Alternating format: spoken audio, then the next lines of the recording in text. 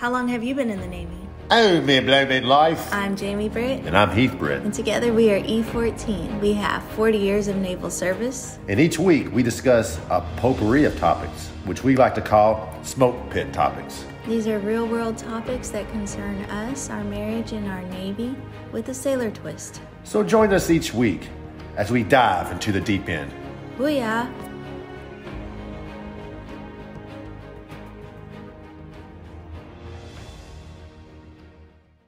Hey everyone, welcome to E14 Podcast. I'm Jamie Britt. And I'm Heath Britt. And together we're E14. To put our disclaimer on the record, the views and opinions expressed in this podcast are those of our own and not the United States Navy or the United States Army or my command. So take it or leave it. You want to introduce our guest today? I would love to. So today we have a man named John Lewis, retired Sergeant First Class in the U.S. Army. Well, the thing about John is he grew up down the road from me. We go back about 30, 40 years, not telling our age or anything. But John grew up in the biggest speed trap in the great state of Louisiana. Would you agree? I definitely agree. I got 3 tickets in that damn town of Woodsworth. But oh well, I was speeding. Even if I was going 2 miles over the speed limit, I was speeding. So they got me. They got me a few times. That's the only thing I know of Woodsworth is that it's a speed trap. It is. Just if the speed limit is 55, you better go 50. Because they calibrate their shit, I think, a little bit to the high end. Yeah, just a little bit. Yeah, right. So, John, please tell us a little about yourself, brother. Okay, as Pete said, I'm from the illustrious village of Woodworth in the central Louisiana, and him and I do go back quite a long ways. I joined the Army June 6th of 1995. Yes, that's correct. I did join on D-Day. I served 24 years active duty. I retired in June of 2019. I have 4 combat deployments, 2 to Afghanistan, 2 to Iraq, those lovely destination spots. And that's pretty much it. I'm married, and I've been married for almost 17 years in April, and got 2 boys. One's 14 going on 21, and the other's 12 going on 18. So you were in the Army, so y'all weren't staying in no 5-star hotels in Afghanistan and Iraq, huh? No. And we reserved that for the Air Force. Exactly. Well, my first tour, for the first 6 months, we ate nothing but MREs, and we stayed in these old Iraqi buildings, and then we got moved. Probably about month 3, my platoon got moved to a civil affairs compound in the middle of town, which had no T-walls, no barriers, no nothing. It was just Iraqis coming in complaining and about, some tank rode over their crops or whatever. And that kind of became a hotbed. So, man, it was just a mess from there. But no, I haven't been lucky enough to get Air Force accommodations yet. When you eat MREs, when you go over there and eat MREs, you're pretty much like one of the first people there, right? Yeah.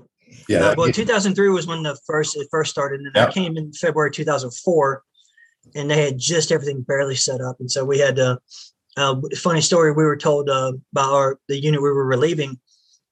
So, hey, that area is known as Torero. We don't go there. And so what did we do? We went there. And we quickly found out why they didn't go there. It was just a hotbed of insurgent activity. But, luckily we cleared it out, and we were able to, come back with all of our people, which was kind of rare in the first part of the war. Now I'm going to talk a little shit real quick because you have it coming to you, John. So on Facebook, right? So John would say something, dogging out the Navy, punking me out on Facebook, sending me like a picture of us, like, some doing Navy stuff. Yeah. And then his Army buddies would jump in on it and start messing with me too. He'd have like 10 Army dudes, and I'm stuck by myself. All I can do is just laugh about it. LOL. That's the thing. There's so many of those Army guys. Right. They come in trouble. That's why we travel in packs. Like freaking hyenas, man. Exactly. But I want to talk about your MOS, 13 Bravo, which I'm reading because it's a big one. Field Artillery Cannon Crew Member. So explain that for me, man, would you? Okay, so basically it's the operator level of the cannons, the ones who do the technical stuff to fire it, and you move up in rank, you tactically emplace them. So there's 2 different types of howitzers the Army used, and I'm so pissed because I never got to fire the 8-inch. They decommissioned that dangum thing before I could really get going into a place where I had it, and that was a 2 or 3 millimeter round. But the two main ones they have are 155 millimeter shells and 105 millimeter shells. And at the time I retired, I had been on every modern artillery piece that there was from 95 to 2019, even a few of them that were decommissioned. So basically we load the guns, fire them, do the maintenance on them, make sure that they're all ready to go. And that's pretty much it. And then you get up to the platoon sergeant level, you're emplacing them. You're telling, okay, I want this gun here. I want this gun here. I want this gun there. This is your azimuth fire. Then I control the fire direction center, which is another MOS. They're the kind of the brains of what we do. They talk to as a way a fire mission works is you have the forward observers on the hill who are watching the rounds impact and telling the fire direction center where they want them to shoot, what they want them to destroy, where the target is exactly. Okay. And then FDC converts the northing and easting to deflection and quadrant. Quadrant meaning up and down, deflection meaning left and right. And then that goes to the guns, and then the guns fire that. So we're anywhere from 10 to 30 miles away from the target that we're firing at. Wow. So yeah, it's the ultimate indirect fire weapon. I mean, also artillery is called the king of battle too. I mean, we kind of like that title. Yeah, that's cool. I like that. Yeah. I want to get into some of your deployments. So, I mean, 2004 is when you first got to Iraq, right? Yes, sir. And you, what were you? PFC, private first class? What were you? I was a staff sergeant. Oh yeah! Oh wow! You were E6. Yeah. I didn't stall until I hit E7 and EH. It's impossible. Yeah. That's right. Because you joined in 95, and there was still a few years. You had enough time to make E6 before you went there. So you had a lot of junior guys with you, I'm assuming. A lot of guys that just came in out of the spirit of 9/11. Yeah, right. We had the same thing. People came in, just nobody's ever seen it like that before. So what was so unconventional about my deployments, I've only deployed once with a Field Artillery mission. And that was my last deployment to Afghanistan, where I trained the Afghans on Russian howitzers. That's a whole nother story in and of itself. Right. So this deployment, my first deployment, we were designated into an infantry platoon. And so we had to do the raids and the patrols and the hard entries and soft entries and things of that nature. That was the only tour that pretty much every day something happened. My particular platoon, through no fault of our own, we were involved in at least 90% of the battalion SIGACs for that entire year, like directly involved. Either they attacked us, or we saw them and attacked them, or we were responding to somebody. So it was very, very heavy, a very heavy tour. Wow. But my particular battery didn't lose anybody. I had a few people got hurt, got injured from shrapnel wounds from IEDs and stuff like that. But I didn't lose anybody. Our battalion lost a few good guys. Yeah. I got a question. Since you were on the guns and stuff, when you first went into battle, and I know y'all trained. I trained with the Army too. I don't know, little known fact, but I did some Army training before I went to Djibouti. About to mute your mic. That's probably the best training you ever received.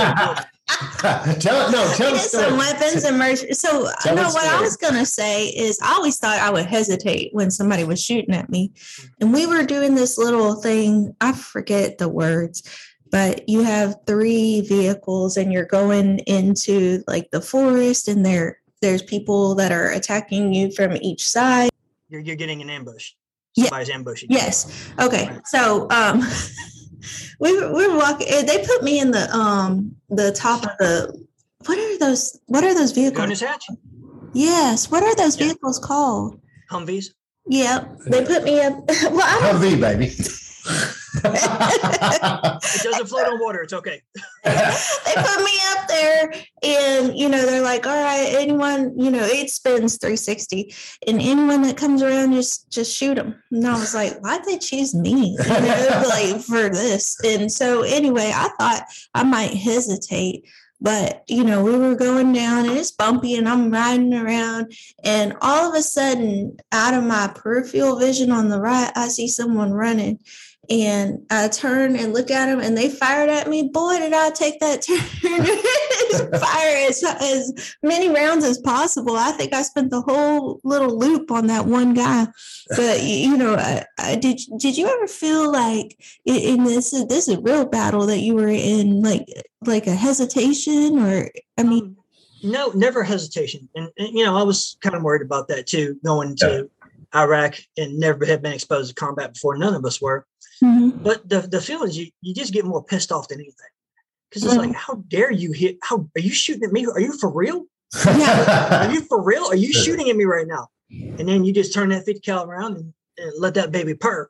It all really comes down to instinct, and something that I told my guys. It may seem a little bit morbid to non-Army folk or not, I don't know, or civilian folk or whatever, but I always said, look, there's a very real possibility we can die right here, right now. Yeah. Get that in your head, accept it, deal with it, move on. Right. Nobody's guaranteeing you that you're going to make it back. Okay. Now, if you accepted that fact, okay, fine. Now let's not be stupid. Let's go out here and let's go patrol these streets. And so I think you have to let that go a little bit. Yeah. And once you quit worrying about, oh my God, I'm going to get hurt, or I could possibly get hurt, or I could die, whatever. Once you stop worrying about that, you're really able to focus on what you're doing. So I like what you said. It was never like oh my gosh. It was like, oh, you son of a gun. How dare you? Look there. Okay. Let me show you what I got to play with. You know what they told us? They said, when we were going through this training, they said, you never rise to the occasion. You always sink to your highest level of training. Meaning that if you don't train to it, you're not going to just somehow magically develop jujitsu powers and, aim. It's the whole mantra of the Army is train as you fight. Yeah. And that's why we always make sure that all the way up into the first attack we had, we always trained as if it was the real thing. Because, you remember the coaches in school told us all the time, you play like you practice. Yep, practice like you play. If you're going to go hard during the game, you got to go hard during practice. And in that way, what you do in practice, when it happens to you in real life, it becomes second nature. Right, definitely. We knew, I knew I had to tell this guy's going to flank this guy. This guy's going to go around this back corner. Right. I'm going to come through here. And we knew the technical aspects of it. But I guess, when you're really in the thick of the fire, it just flows naturally. Mm-hmm. You're doing it without almost without even having to think about it. Mm-hmm. Right. I like what you said about don't keep your expectations about coming home too high. Basically, is what you said. And every combat vet that saw real shit like yourself said that, look, I just act like I wasn't coming home. If I came home, that was a bonus. I mean, that was their mentality. Yeah. And I guess that's almost like how you survive. Because if you don't give a damn about, all you do is focus on the mission. I got to take that. I got to hit that. I got to kill that, and not worry about what happens to you. I guess that's got to be a good way of looking at it for survival purposes. Well, it keeps you grounded in the here and now. Right. Am I going to focus on what's going on thousands of miles away? I mean, because you can't do nothing about it. You're there. Right. You're there whether you like it or not, and you might as well make the best of it. So all that mattered to me was the current situation I was in, and I was a section chief then. So the 9 members of my section, and that's all that mattered. And I had the mentality of I was going to do whatever it took. And I mean, whatever it took to bring those folks home. Yeah. But at the same time, I couldn't think about going home because I got to keep my wits about me and I got to live in the here and now. Yeah. So that's kind of the best way I found it. That's good. No, that's a good outlook. I just want to say something real quick. I made an observation right now. What's that? That the Army and Marines, for sure, they use their position with chief at the end of it, section chief, whatever. Just saying, Navy, the chief is actual rank. So y'all need to quit copying off of us. I'm just kidding. Well, yeah, they call the platoon sergeant the chief of firing battery. So, sorry, chief. So you did your first 2. You did 2 deployments in Iraq, 2 deployments in Afghanistan. Mm-hmm. What's the difference between the two? Like when you're actually in battle, what did you find to be unique to each spot? Ooh, different times. I never was in contact. I never had contact in Afghanistan. I mean, there was always a threat there. Yeah. And we were right next to an Afghan fob. a lot of similarities. Both Iraqi army and Afghan army got their feelings hurt very easily.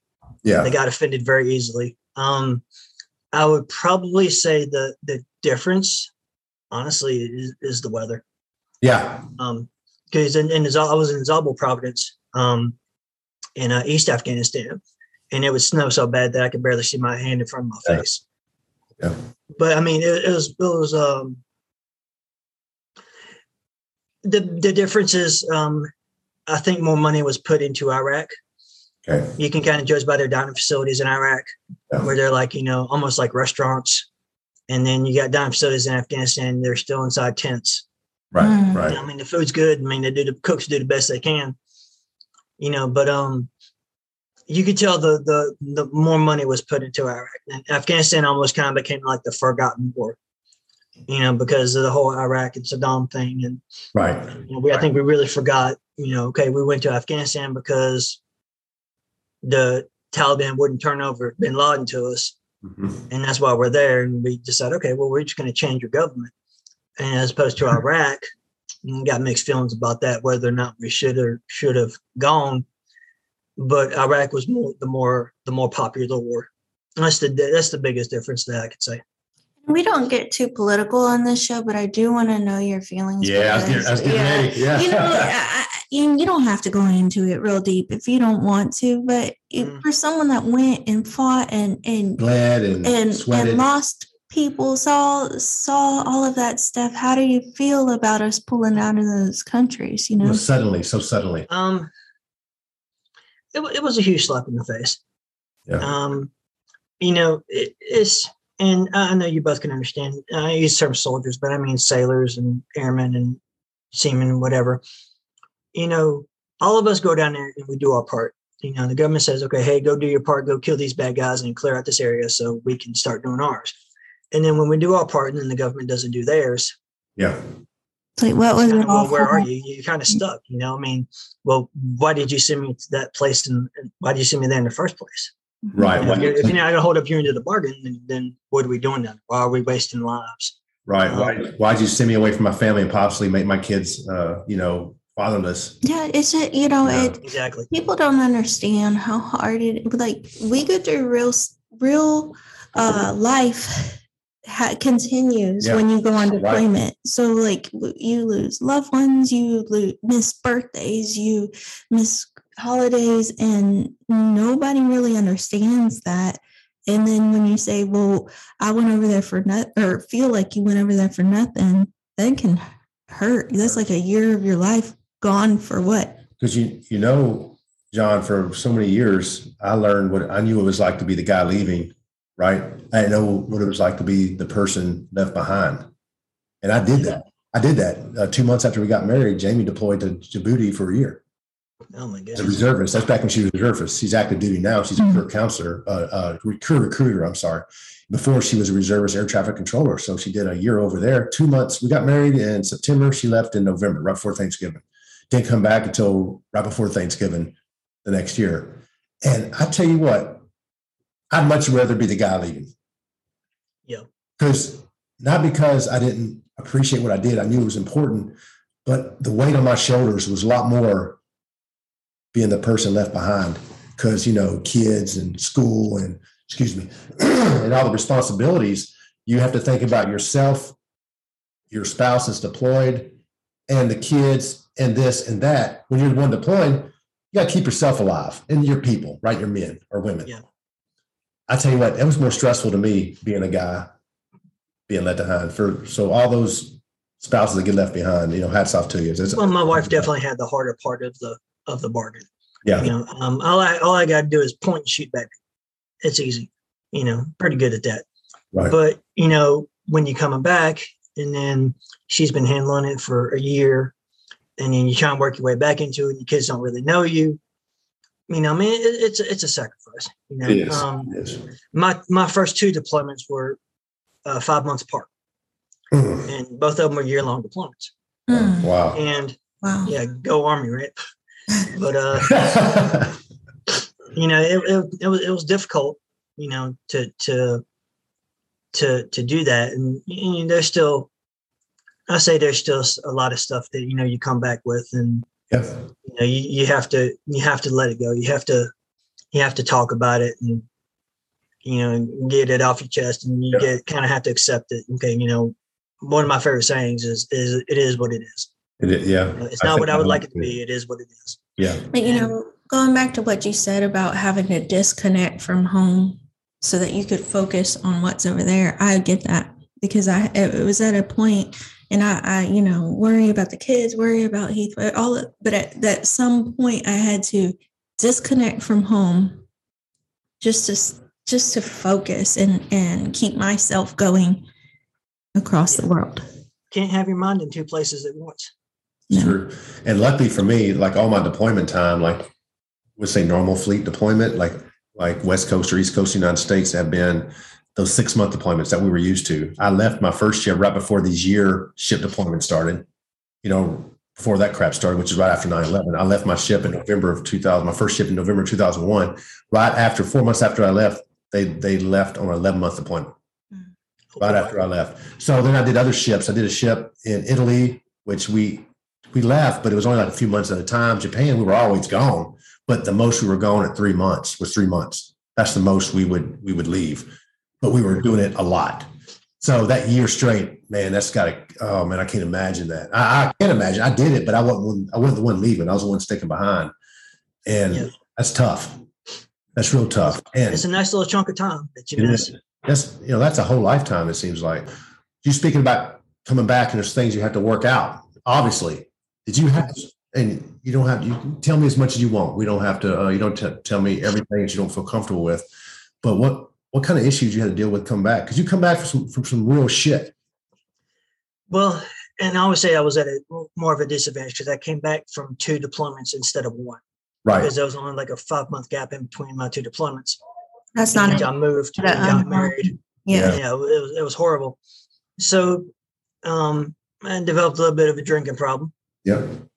Just trying to process the first and second tours together. A lot of anger issues, a lot of PTSD. And it took me a long time to get back. To really get back to somewhat, I guess, not who I was before. You'll never be that person again. But it took me to get back to somewhat normal. Went to a lot of therapists, a lot of counselors. My wife and I had a lot of ups and downs through that time. And it was just something that was always being anxious, always being watchful, always being on guard and nervous about, I hear something at the door. Yeah. I don't know what that is on the other side of it, Yeah. And I'm just coming back. So if I'm dead asleep, and let's say a laundry basket gets dropped, I'll flip on the other side of the couch and go around in the prone and kind of look, okay, what was that just happened? And it's just instinct. So it takes you a while to break that. I still deal with a little bit now today. Luckily, I got a good family has brought me back, and we're building those relationships still a day at a time. Mm-hmm. It's kind of hard because, I don't expect people to understand. Yeah. And I think that's what they try to do. But you'll never understand what I went through any more than I'll understand what my wife went through. Right. You weren't there, you weren't in those shoes, and you can't really, there's not an appropriate verbiage to describe what I went through, or even what she went through for that matter, being alone and with the kids and all that stuff. And so, I've had some dark days. But those are years behind me, and I put all that behind me with the help of my family and my friends. And, you just kind of it happened. I'm not there anymore. Well, I think that what we don't hear enough about is what PTSD looks like, because it can look many different ways, as we've learned going through this podcast and stuff. Yeah. But there's no pamphlets you can say, all right, well, he's gonna freak out when there's fireworks, and he might drink a little much, but he's dealing with, what I mean? There's nothing that can prepare your family to live with someone struggling with PTSD. There's no standard cookie cutter format. Right. Right. And I think you're spot on when you say that, Jamie. But I think also that, I mean, to this day, the only side effect I have is I still don't like large crowds of people. Right. Mhm. Definitely understand Can't that. stand it. Yeah. You know, if I'm in a building or something, like a concert, okay, that's fine or something. But if I'm like having people brush up behind me and brush up in front of me, dude, I tell you what, man, I have to get me out of there. the thought of like Disney World drives me completely insane. Oh, yeah. Oh, I'm sure. We're like, no. First of all, anytime like the restaurant may be overpacked or Yeah, I don't whatever, like it. we both are like, I won't go. No. I won't go because I don't know. I mean, I keep thinking in my mind, and I haven't seen the shit you've seen, brother, not even close, but I know what's out there. Yeah. And just a thought, that's a big crowd. I mean, if I was somebody that wanted to hurt people, that could take out a lot of people in this restaurant. But I'm not saying that's going to happen, but that's the shit I think about. And that's the But, shit. I mean, it's always you think about the worst case scenario. Yeah. That's Oh, the way that we're wired. right. And we think about, okay, what do we always think about going outside the gate? The worst possible case scenario. And that's what we train for. And that's what we Right. train to try and to respond to or to mitigate. Right. You know, what's the worst that could possibly happen? It Like, takes years to get rid of that programming. I think you would understand this, John. Like, do you sit with your back to the door in a place? No, Hell no, no. no. I can't even, it drives me crazy. Just I'll sit knowing with my that. back to a wall in a corner. Yeah. I'm the same way. Jamie's probably worse than I am about it. Jamie's like super vigilant when it comes to going out to eat or And anywhere. it picks and chooses when it is. Sometimes I can sit there and I'll be okay. Sometimes I can't focus until I move my chair around the table. You know. It's crazy. It's crazy. But It affects us all differently. yeah, it does. But on a lighter note, so I read through your stuff. I saw a little bit of Macedonia, yes. Macedonia. I'm sorry. Macedonia. I'm sorry. Macaroni. Macadamia. No, Macadamia. no macadamias for you. Oh, yeah, my bad. Hey, I'm from Louisiana, dude. Give me a break. So is John. He lived there, though. So how was I went to that? high school. I went to the one where I actually learned how to pronounce words. Yeah, Woodsworth. Oh, okay. Yeah. Yeah, they have all their teeth over there. They're classy over there. So well, that's near Greece, right? You know what? Is that near Greece? In Yeah, Europe? that's right above Greece, actually. Tell me about it, man. I've never been there. It was actually one of my shortest tours. It was 2 months. We were just doing guard duty on an installation. It's north of Greece. It's actually the birthplace of Mother Teresa. Wow, I didn't know The that. city we were in was Skopje. So it just kind of like just feels like very European, Mm. very not poor, but not really middle class either. Kind of somewhere in between. Right. Yeah. People are pretty peaceful. Though if you're in Macedonia and you mention the Albanians, then Macedonians get pissed, and if you mention the people in Kosovo, everybody gets mad. So it's a whole. Ever since Yugoslavia broke up into those countries, Bosnia, Herzegovina, Macedonia, Kosovo, Albania, it's all been and Milosevic did with his ethnic cleansing, trying to wipe out the ethnic Albanians. It was just, it was just didn't really get to go out too much a whole lot. They had to stay on the base, but I mean, it was pretty chill. Seemed like the people for the most part were pretty nice. They hid their disdain of the other former Yugoslavians pretty well. So you need to do nothing because the Army hates fun. Absolutely. We're allergic to it, and I have no fun at all. We're allergic to fun and nice duty stations. Don't like that either. We can't do that.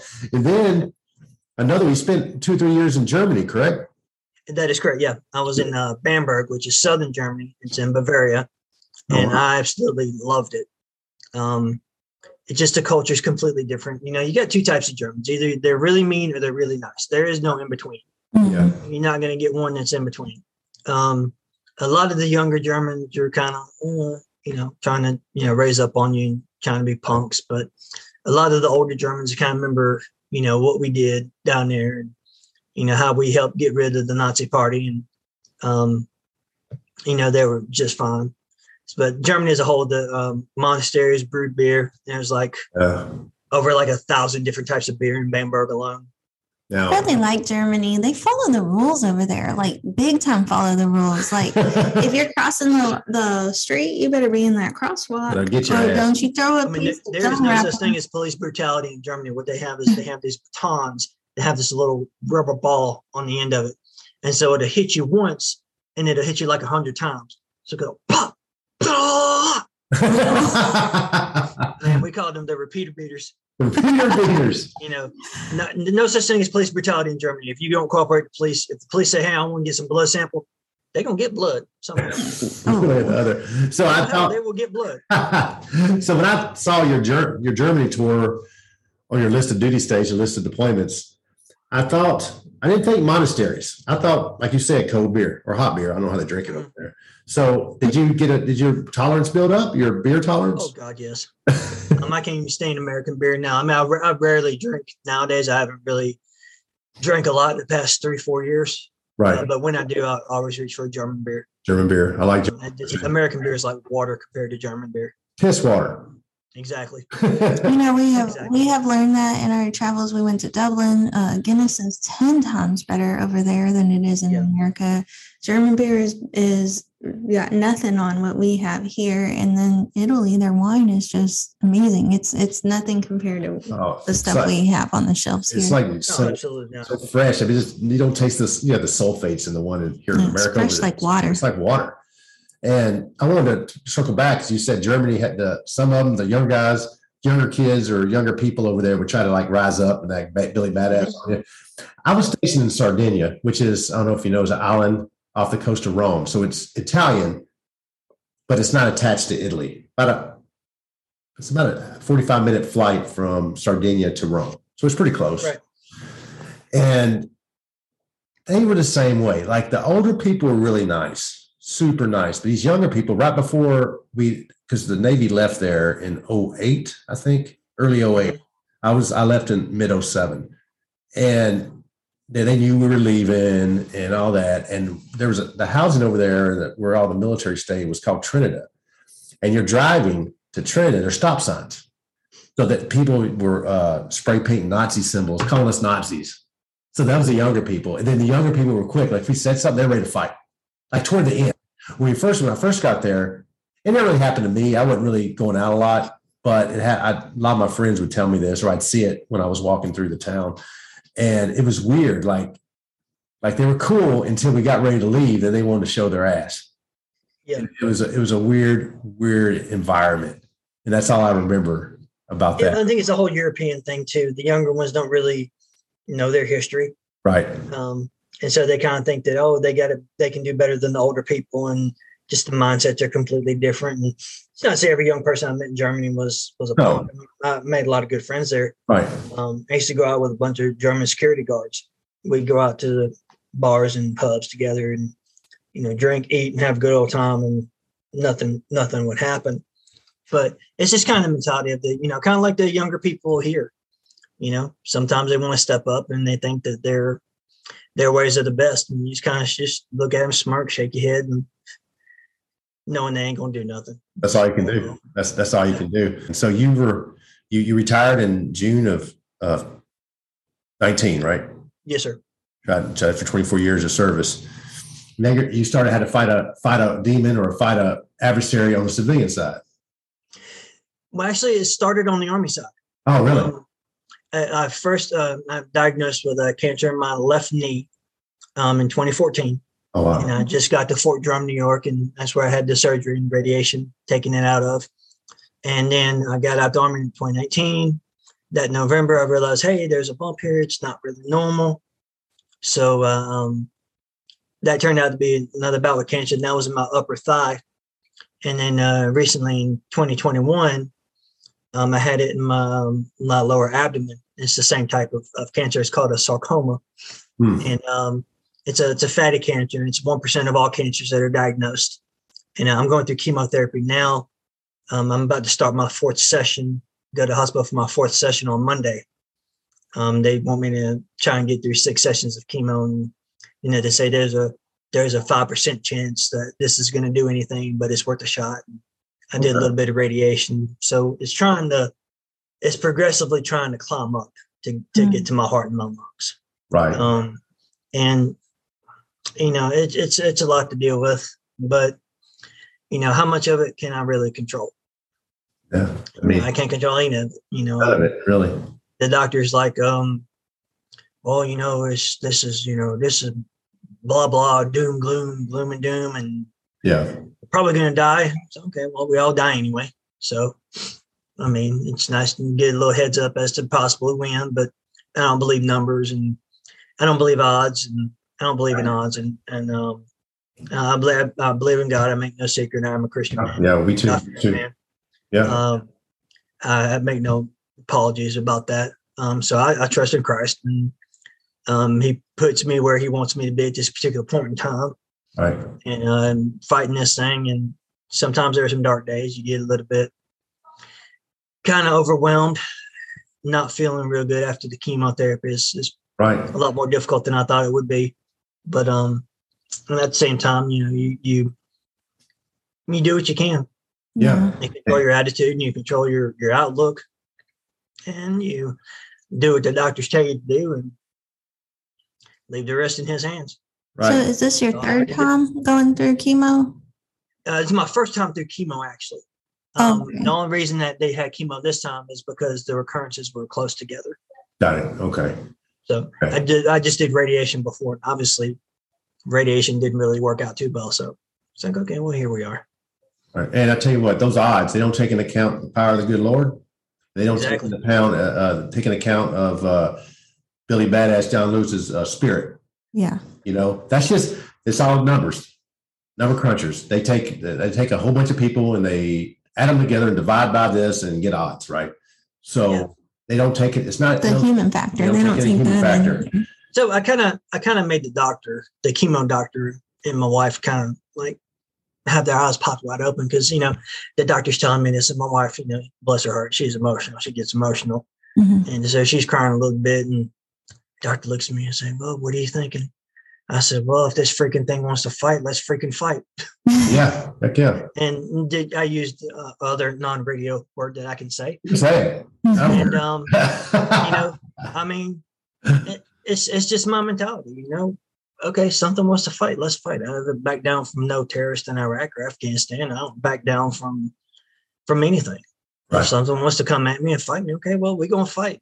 Don't throw down. Maybe this cancer does get me in the end, but like you said, the worst thing you could possibly do ever in life is give up. Right. Whether that's dealing with anything, my wife's like, well, how are you going to handle this? I mean, how's it sound to you, this chemo treatment? I said, well, it sounds like shit, but what am I going to do? Go home? Right. Take my ball and go home. Exactly. I mean, we might as well deal with it. We have to do what we have to do. Now, I'm not really too enthusiastic about Monday. I'm really kind of dreading it, actually, but what am I going to do? Stop. Right. I guess I got to see this thing through. Kind of got to take it to the same mentality you took through the war.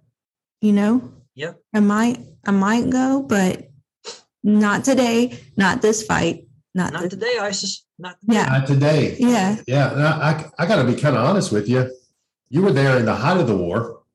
You were there in Iraq, Afghanistan, and I bet the odds of you surviving cancer is probably better than you surviving where you were at earlier in your career, because it was bad. It was bad. I mean, good things don't never come easy. It's true. Good point. Yeah. I mean, it's my mentality. Okay, this thing wants to try and beat me. Okay, let it try. Right. Let it do all its tricks. I'm gonna do what the doctors tell me and put my faith in the Lord for the rest. And I can do. That's all I can do. I'm not gonna let this thing defeat me. Right. I'm not gonna give up on life just because some doctor tells me I have a 5% chance of making it through the next 5 years. Yeah. I really could not care less about your odds or your statistics or whatever. They don't account for a lot of things. And, I don't have to listen to it. No, I mean, do you. And it ain't like it's the first time you've been in somebody's crosshairs. Yeah, that's true. Sure. And that's true. You're sitting here with us today. How's your family? I know, like, I remember not too long ago, I got told I had a brain aneurysm. For 2 weeks, I sat on the couch, and Heath was like, you just gave up. And he was very upset with me. I didn't take the same mentality you did, but it turns out I didn't have one. But how's your family? Because I know like Heath was the one keeping me up when I was just giving up. Yeah, how's your bad. family doing? They're the ones that keep me going. Wow. They're like, well, my wife, she didn't really know what to say because she's never gone through it and she don't want to say the wrong thing. Right. And so I really draw a lot of strength from my two boys. They just tell me, hey, I understand. I empathize with what you're going through. It must be hard. Keep going. You guys stick around for us. And nothing like your kids telling you that they want you to stick around for them. Yeah. And it's just like, okay, well, I'm gonna go in here and keep doing my best and keep pushing at it and keep pushing through and enjoy as much time with my kids as I can. When I was 2 weeks before I turned 4, my father died. And so I never had a father really growing up. So I've always tried to give my kids what I wanted when I was their age. Yeah. Sometimes it works, sometimes it doesn't, but just the assurance of being around and being able to give them that advice, and sometimes maybe giving them a swift kick in the keister when needed. Yeah. Right. You got to. But it's the boys keep me going a whole lot. They're my whole world. Those two boys, and I wouldn't trade them for nothing, and I'd do anything for them. Wow. Yeah. You sound like an awesome dad, brother. I know you're an awesome warrior in the field of battle, and unfortunately, it sucks that you're finally spending time with your family after 24 years of never seeing them, and now you're fighting another freaking adversary, and it saddens me to hear that. Just that you have to go through that after knowing you for 30, 40 years and knowing you're a damn good person and a hell of an American. And I'm gonna pray for you and your family. And it sounds to me like your wife is one hell of a woman. Yeah, she's strong. Yes. And you're strong. Yeah, you are. And you're And blessed your to kids have are her. strong. Wow. Yeah. Amazing family. And as we're getting ready to wrap up. Well, as we're getting ready to wrap up, John, I got a very important question. What was Heath like before? Oh, that's not what I was going to ask. He was very good. Always encouraged me to do my homework in school and go to church and be on time for Sunday school. So we learned about the Lord. That was me. When we were younger. Yep. I was Reverend Heath back then. Are your pants on Reverend fire Heath. right now? Because you liar. Preach, Reverend Heath, preach. Preach. Liar. You're Testify. No, for reals though, John. What can you tell? I don't give a shit if they're Army, Navy, Air Force, Marines, or civilian that's getting kicked in the face, man. What are you gonna tell them? What would you tell them? Don't give up. Mm-hmm. Don't give up. No matter what. I don't give a damn how. If you got to walk, if you got to crawl, if you got to stagger, I don't care what you have to do. You keep moving forward. You've got to keep moving forward. Whether you move forward by an inch or by a mile, as long as you're moving forward, just don't freaking quit. Life is not really guaranteed to us to be easy. I would say whatever it is that you're going through, whoever's going through, if you're in a bad situation, run, get out of there. Run to somebody that can help. If you're in a situation where there's disease or PTSD or something like that, you have to find your support system and lean on. But regardless, don't ever give up. Because once you give up, you're dead. Yeah. Once you give up, once you say I quit, then that's it. Game's over.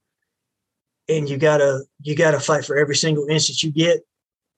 And my life hasn't been easy. I'm sure a lot of people have had it harder than me, but I'm saying just suck it up and don't give up. Keep pushing forward with everything you have, and sooner or later, I promise you, once you get to the other side, it's going to be better. The coach for Phoenix Sun had a saying that I really love, and I've adopted into my repertoire, and it's everything you want is on the other side of hard. Love that. I love that. If you give up, you're never going to get there. Love that. That is perfect. That's a perfect way of looking at things.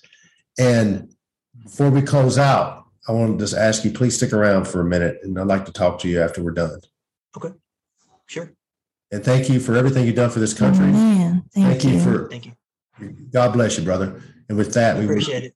With that, we wish you fair winds and following seas.